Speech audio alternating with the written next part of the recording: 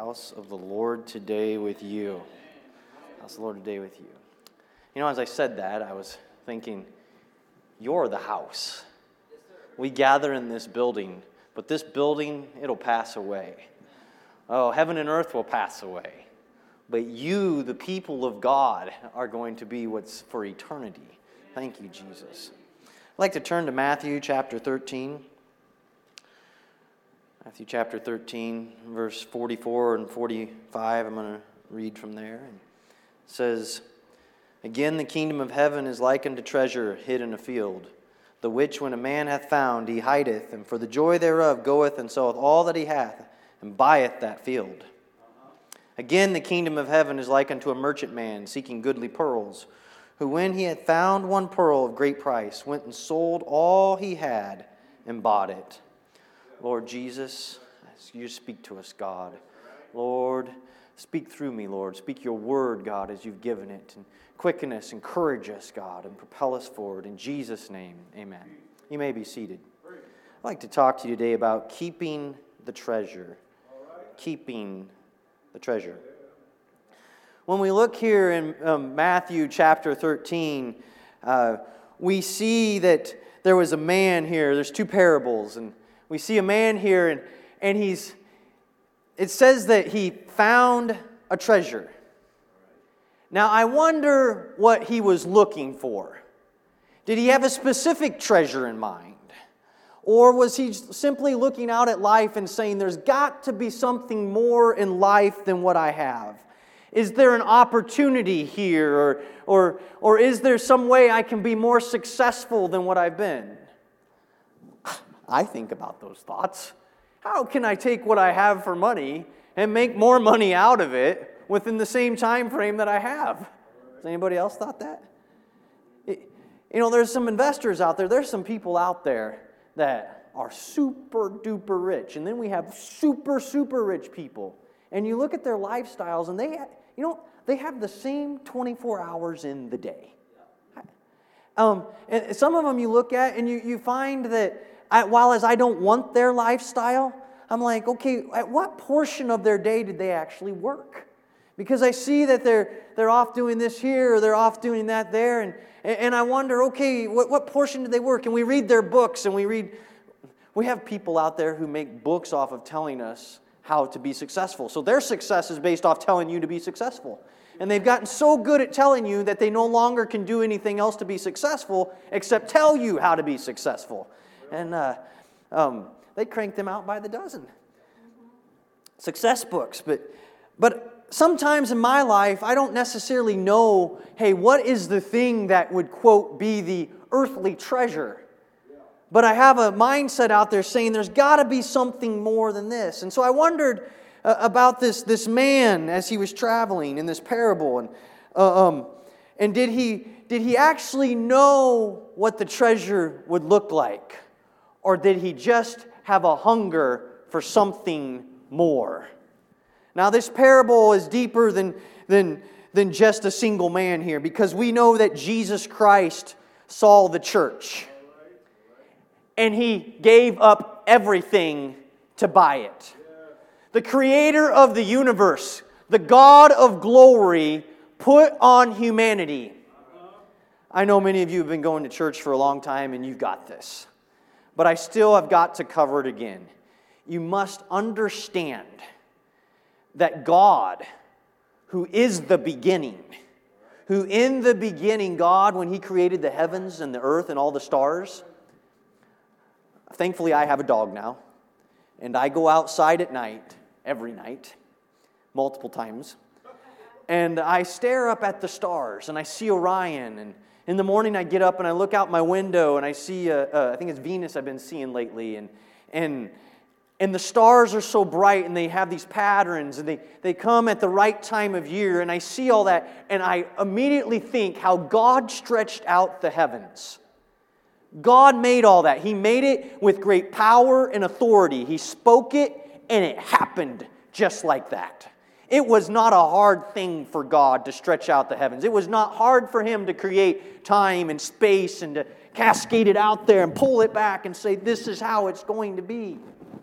That God, He put on humanity. He became flesh.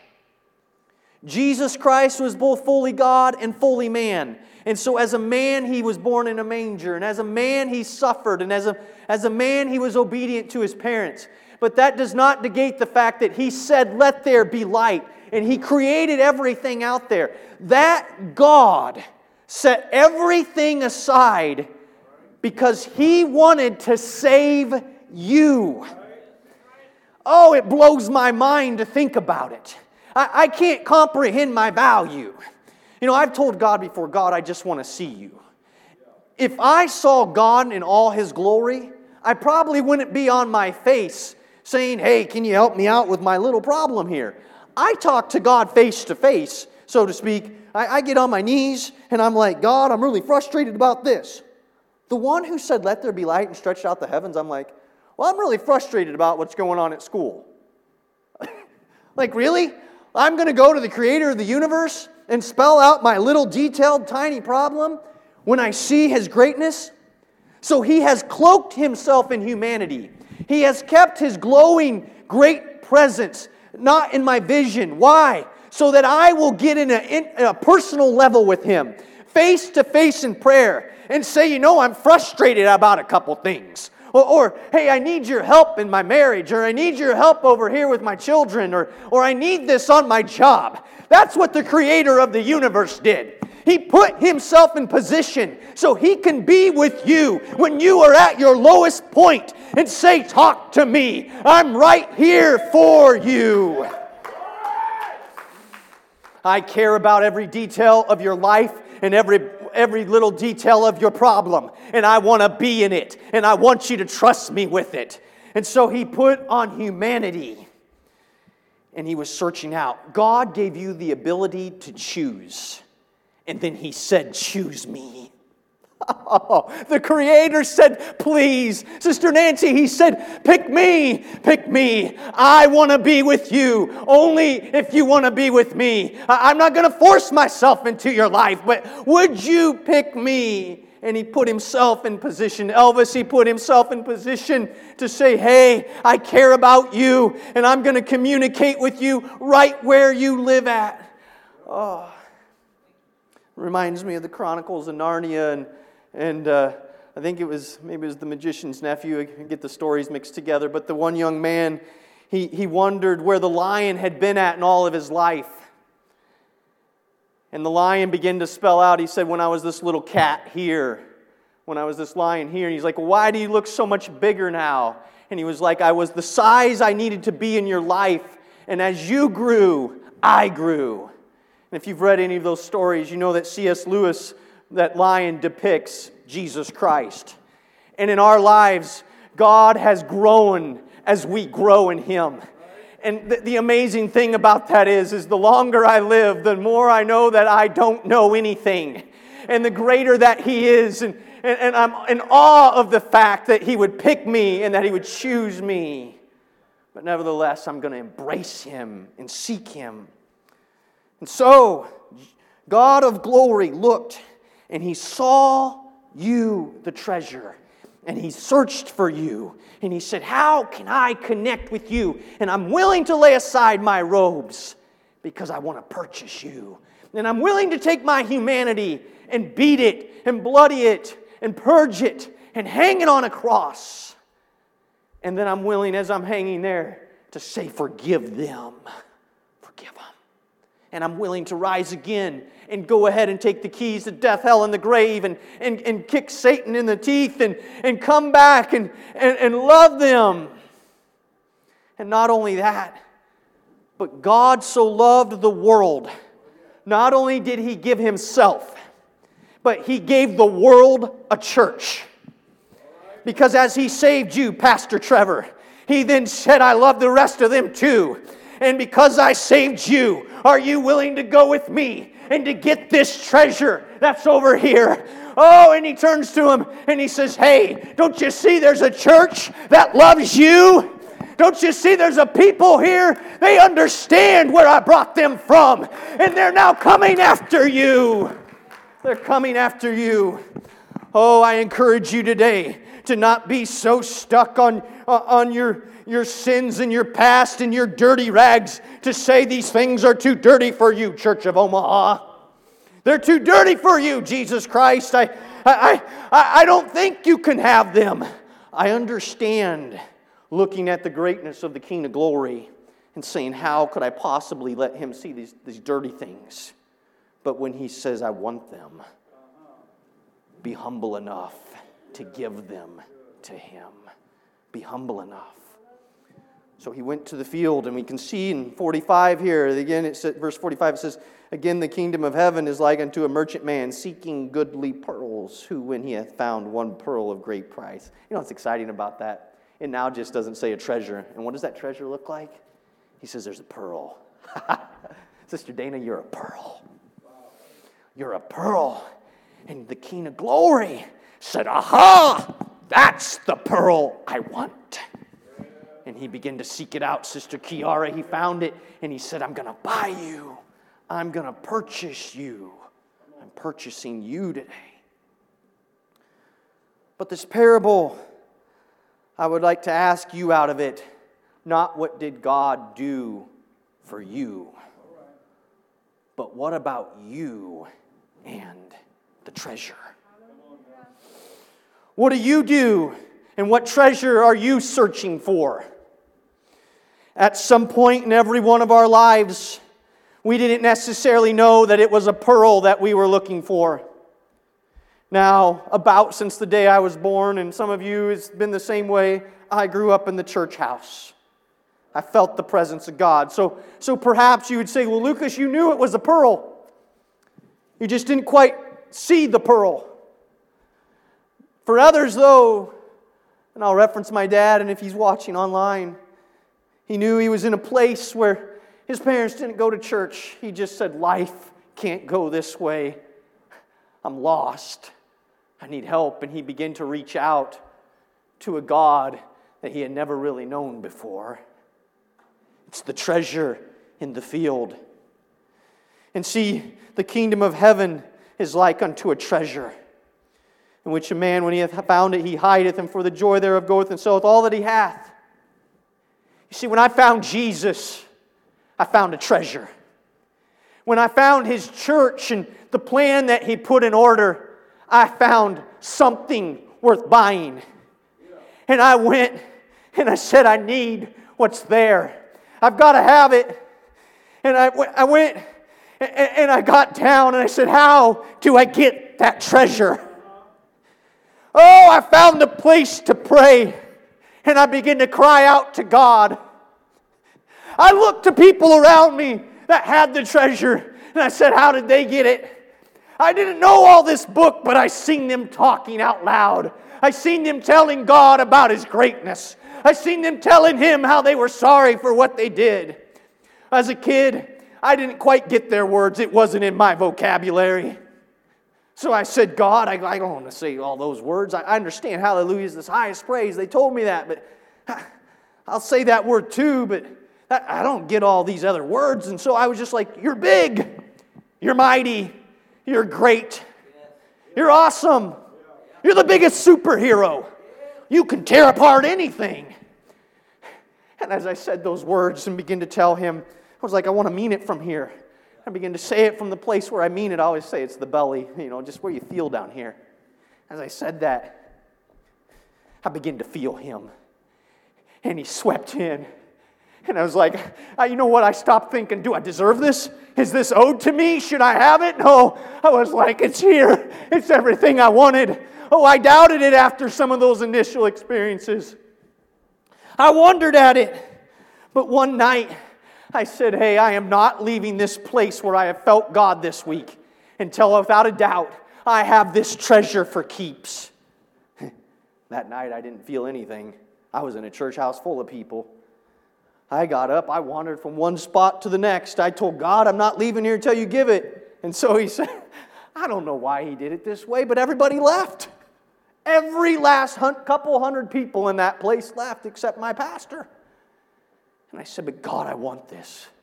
And he swept in, and not just then, but the next day and the next day. And when I found that treasure, I worshiped, I rejoiced, I danced, I shouted. I couldn't believe it. I was like, do it again, Jesus.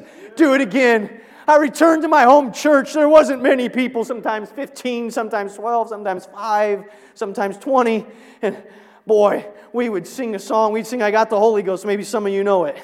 And we'd be singing, guys, I'm a 12-year-old, and I'm like, yeah! And if you're watching online, you're like, that's some weird church. I understand. I kicked a hole in the wall. Not just there, at another church also. But why? Because I was like, I got a treasure, and it's everything I wanted. And so if you could understand me, down here on the inside, I had joy. Some of you today have believed in Jesus Christ. You know, this is all not even in one of my notes. I don't even know if I'm going to get down through all my notes today. You believed in Him. You've loved Him. You've got great truths out of this book. But I want you to know that every truth in this book about the infilling of the Spirit of Jesus Christ in your life is yours. It is yours to have, and He wants to live in you, and you can know it without a doubt. And just like on that first time the Spirit of God was poured out, that day of Pentecost, that feast, it was a big feast, it was a big celebration, it was a big holiday, holy day. God swept in, He said, it's now time for me to live in people. And when He swept in, they began to rejoice and shout. He got a hold of their hearts. He took away their sins. He got a hold of their language.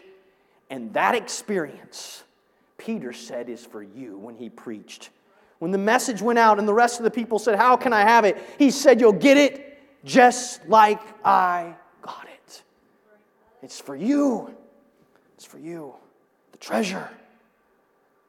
But we must be careful.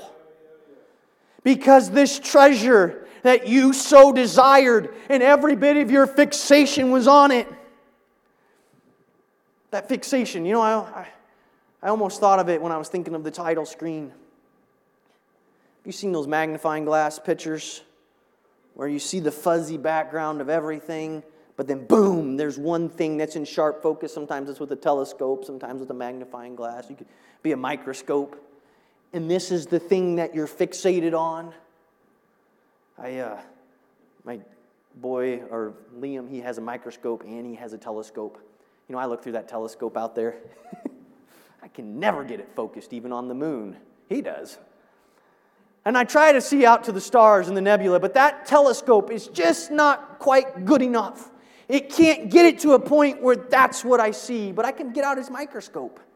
And I can look at a little fleck of a thing, a little shard of a piece of onion or an apple skin. And suddenly you see pictures colors that jump out at you. And I'm focused in on it. And I have this large house around me. But all I see is that. Well, God is so much bigger than anything out there that you can possibly imagine. But life comes in and it cascades in on you. And sometimes you see all of this instead of being focused on Him. Being focused on Him. But when you first found Jesus, all you could see was Him. You no longer, when He finally filled you with His Spirit, thought about all the worstness of your sin. It was only in reflection with how He took it. You no longer thought, I'm a horrible person, let me beat myself up. Instead, you thought, oh wow, I'm free. I'm delivered. Look at His beautiful face. Isn't He so glorious and so wonderful? All you could see was Him. But you know, life happens. For me, you grow up, you go to college, you find this beautiful lady over here named Alicia. You marry her. I do. I marry her. Okay, not you. Let's get the you out of this conversation. I'm done with that. 5 children, a job, working your tail off, need that bigger house. Politics happen, COVID happens, protests happen, wars and rumors of wars happen. People get on your nerves. Children sometimes get on your nerves. The dog barks in your face, literally in your face, and you put him in his pen, and then he begs to get out. And this is what you see. And your focus sometimes gets turned away. And the treasure of Jesus Christ and the church that He purchased, which is your brothers and sisters, that focus, it gets lost. And you begin to see other things. You change the dial on the microscope. And now maybe you see the plate that the object is on, or you get your telescope turned in the heavens and you see something else out here, but it's not that thing you were trying to focus on. Or you get away from the microscope or the telescope altogether, and you get lost in the city lights, and you get lost in the busyness and everything. And you no longer step out at night and see God's glorious power and might. Instead, you see the bills, and you see the heartache and the frustration and the stress. And you see again that person that gets on your nerve. It's your last nerve, and if it would go, then you could just be a happy person, right? You'd be insane, I guess. But you know what I'm talking about there? You've lost your focus. Sometimes you get jealous. You're like the writer Asaph, and you look around at the people around you, and you see their wealth, and you see everything they have, and you wonder, where is this? And what's going on here? What's going on? And we can get turned around on other things. Maybe you had success. Maybe you were good at your job. You know, there was a rich young ruler who came to Jesus, and he wanted this salvation, but he was really good at his business, at what he did. And Jesus said, you need to live right. You need to live this way. You need to live according to these back half of the 10 Commandments. He left out the God part. He talked to him about how to treat people. Honoring your father and your mother, and not bearing false witness, not committing adultery. You know, there's a lot of good people out there who are living right. Right. But their eyes are on the wrong treasure. When He said, I've kept all these things from my youth up. And when Jesus heard these things, He said unto him, yet thou lackest one thing. Sell all thou hast and distribute it to the poor, and then shalt thou have treasure in heaven. And come and follow me. It's not because Jesus was telling him that people that are rich can't get into heaven. Jesus said with him, all things are possible. But what He was letting him know is you need to get your eyes off that treasure and get your eyes on this treasure. You need to get your focus where it really belongs. If you want treasure in heaven, get your eyes back on Jesus. Get your eyes back into the body of Christ. Oh, get back into the church and get your fixation back onto what Jesus did for you at Calvary and the relationship He wants to have for you. Oh, don't get so stuck on what it is you need to give up. He gave up everything for you. Stop trying to buy the pearl at half price. This is not a half price sale. This is not a thrift store or a convenience shop. This isn't buy one, get one. This is sell all you have. Get rid of it. Oh, no, it's not just, okay, I gave it away. All right, I'm dirt poor. No. Sell those desires in your heart and refixate yourself on Jesus. It's the treasure. The treasure. The treasure. Oh, but you know what? Hear me. Hear me. Life will try to steal your treasure. It'll try to come and take it. It'll try to get you off. It'll try to turn you. As you know, I referenced last week, both we have the quizzers studying Proverbs. But I've been studying Proverbs, and I thought, Lord, I wasn't even going to touch this today. I had a whole other topic in mind, but God keeps bringing me back, and He's echoing into me. And Proverbs chapter 1, verse 22 says, "How long, ye simple ones, will ye love simplicity? And the scorners delight in their scorning, and the fools hate knowledge." Do you know what happens with you and your treasure? Is that simple spirit likes to come along. It's that thing that you fell in love with Jesus, and you loved Him. But you either didn't go deep or you stopped going deep. What do I mean by deep? What I mean by deep is you're saying, okay, God, I want to know about you. I want to know you. And I want to stay in relationship with you. And I want what you want to be in the center of my eyes. And I want your morals and your values to be what I seek after. And while your love is focused on Him and you love Him, you're going to be saying, okay, what should I do? And so when struggles come your way, you're going to be like, you might stumble over here, but you're going to turn back to the love of your life, Jesus. And He's going to be pulling on you, and you're going to hear His voice. Why? Because His sheep know His voice.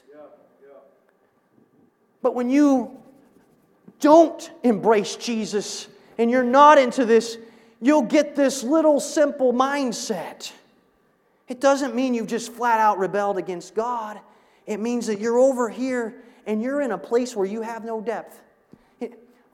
Something that happens is you get the feel good in the moment scenario. And an idea comes along, and maybe it's something you hear in politics or you hear on the TV, and you're like, yeah, that's true, that's good. Yeah. It's you see it in riots, and you see it in protests, and you see it in revolutions. People will seem to think, hey, you know what? I can't pay my bills, and that person over there has a lot of money, so let's just take it. It's not right. And people, and you can do it however you want through government or pure robbery, but they will get wound up, and they will now begin to do things in their life because in the moment it seemed like the right thing. It wasn't fair. You'll see it with your children. They will steal something from the other child. I want that toy. Why should they have the toy when I want the toy? It's not fair that I don't have the toy. Has anybody ever saw that about your neighbors? I liken it to the door ding. You pull up beside the nice car, you open your door, oh, I dinged their car. Well, it's not fair. They have a really nice car. I can't afford a nice car. I shouldn't have to pay for the scratch on their door. Maybe not the scratch, but you look at it. And that simpleness comes in. And it gets you off. And you start not embracing biblical truths. Instead, you get mad at your brother or your sister. And you look at them and you're frustrated by them. And instead of loving them, you now get tied up in the moment of, well, they're not right and this isn't fair. In this verse, he talks about the scorner. And the scorner gets filled with pride. The I know what's best. Humility fades away. God has elevated you and you have, knowledge and understanding and all of a sudden you who have been having the treasure are looking at life and you're like, well, that's a dumb idea over there. And your lack of humility and your lack of listening to the teaching and preaching and correction and the correction of the Word of God, it no longer begins to happen. And you don't think of yourself as a scorner, but you begin to look. And life has stole you away with pride and taken away your humility. Taken away your humility. And soon you may find yourself indifferent to the world around you and indifferent to hurting people, indifferent to the struggles of your brothers and sisters. And you may find yourself a foolish person, willfully indifferent to the teachings of the Word of God. Why? Because you now know, quote, what's best. You've got this. And suddenly the treasure is no longer the treasure. Because you became consumed with the moment. The simple way of looking at life. The shallow, not here is what you need to do. Love your neighbor as yourself. Love God. Hallelujah. If you could just love God and love one another, everything else will start falling into place. I'd like to add to that, just stop sinning. Just stop it, okay? But love God and love one another. Not that isn't you don't love yourself as you love yourself. Love your neighbor as yourself.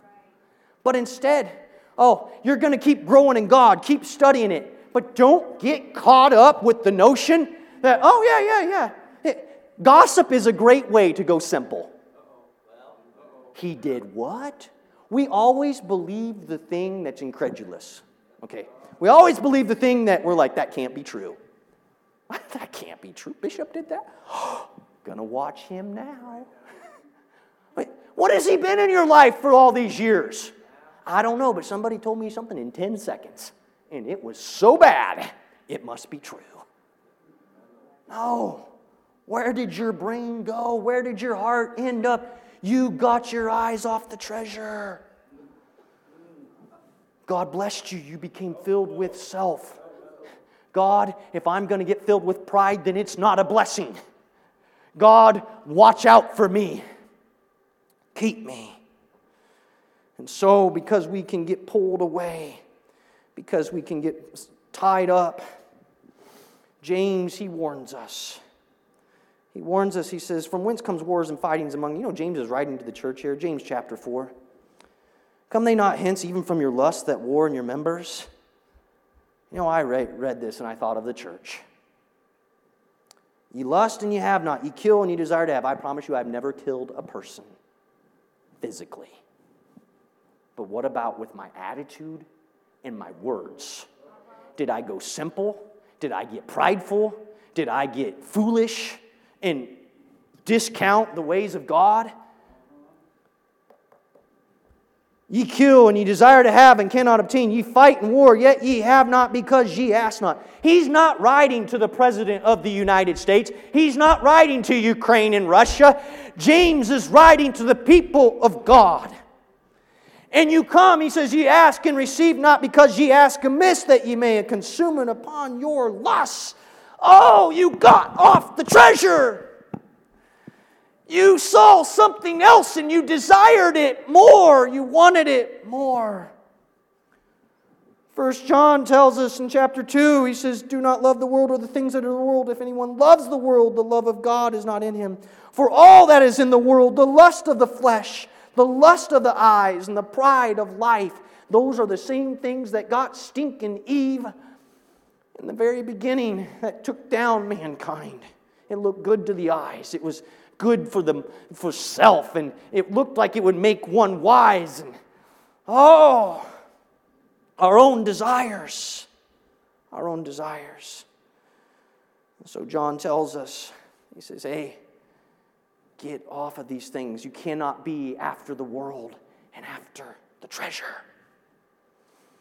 Back in Proverbs, what do we need to do here?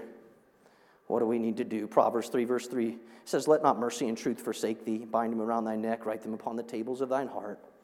That word mercy is that loyal love. The NIV says, let love and faithfulness never leave you. That truth is being trustworthy, is being stick to it. I like the ESV here. It says, let not steadfast love. It's that hesed and faithfulness forsake you. You know what we need today? We just need to get back to loving Jesus and loving the church. We need to love him and love one another. Wisdom cries out, don't let your loyal love leave you. It's crying out and it's saying, let not steadfast love and faithfulness forsake you. If you want this, you have to keep it. You can hear all the preaching and teaching in the world. You can read this book all you want. But it's only instruction. You need to be the one that says, I want it. And I'm going to keep it. And little piddly things in life are not going to turn me to the side. And I'm smart is not going to get in my way. And wow, that little crafty word that somebody said over here, you know what? In the name of Jesus, I'm not listening to that trash anymore. I'm not going to be turned aside. Oh, God has placed wise people in your life to speak to you, to let you know the way that you should go. So embrace the Word of God. Study it. And when you say, God, I don't know about this, but I love you. Direct me, guide me. I'm following after your Spirit. Seek out the teacher and preacher in your life. Say, teach me. Get to church and listen to the Word of God. Do what it takes on your part, and the Spirit will lead you and guide you into all truth. It'll lead you. So James chapter 4, he gives us a little key here. He's talking to the church. He says, submit yourself therefore to God. Resist the devil, and he will flee from you. Draw nigh to God, and he will draw nigh to you. Cleanse your hands, ye sinners, and purify your hearts, ye double-minded. Be afflicted and mourn and weep. Let your laughter be turned into mourning and your joy into heaviness. Humble yourself in the sight of the Lord, and he shall lift you up. What do we have here? Submit, resist, come close, repent, and humble. It all really flows together. But if you will now say, you know what, I had a treasure once. I valued my brother and sister. I really didn't care about their hobbies weren't my hobbies, that their lifestyle wasn't my lifestyle, that the way they ate their food is not the way that I eat my food. And frankly, I don't know where they found those seasonings, but I'm not putting them in my dish. No, he says, my brother's my sister, and we share the Spirit of Jesus Christ. And I have His love between us. And you say, I'm going to resist those things that God in the way of this relationship with the family of God. And I'm going to resist those things that God in the way between me and Jesus. I'm going to resist the devil. I'm going to submit myself to God. I'm going to get close to Him. I'm going to get close to Jesus. I'm going to get back into worship. And I'm going to repent of where I've gone. And if we could stand to our feet. And I'm going to go ahead. Humility is the opposite of the foolish. The foolish is full of pride. Drawing near to God is no longer scoring the ways of the book. And resisting is not giving in to the foolish wisdom of the simple. But it's getting back with Jesus. So today, as we close out this first half and move into this second half, I want you to re-seize the treasure because it's for you. Lord Jesus, we submit ourselves to you today. We bring our lives back into your hands.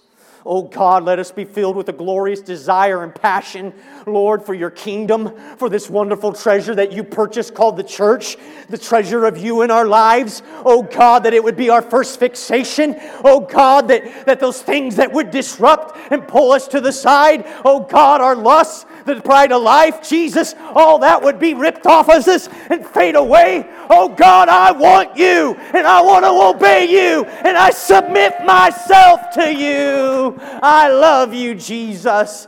I'm falling in love with you again, Jesus. I'm desiring you again, Jesus. I love you, Jesus. I love you. Oh, in the name of Jesus, return back here at 11:20 and just fall in love with Jesus and with His church. God bless you.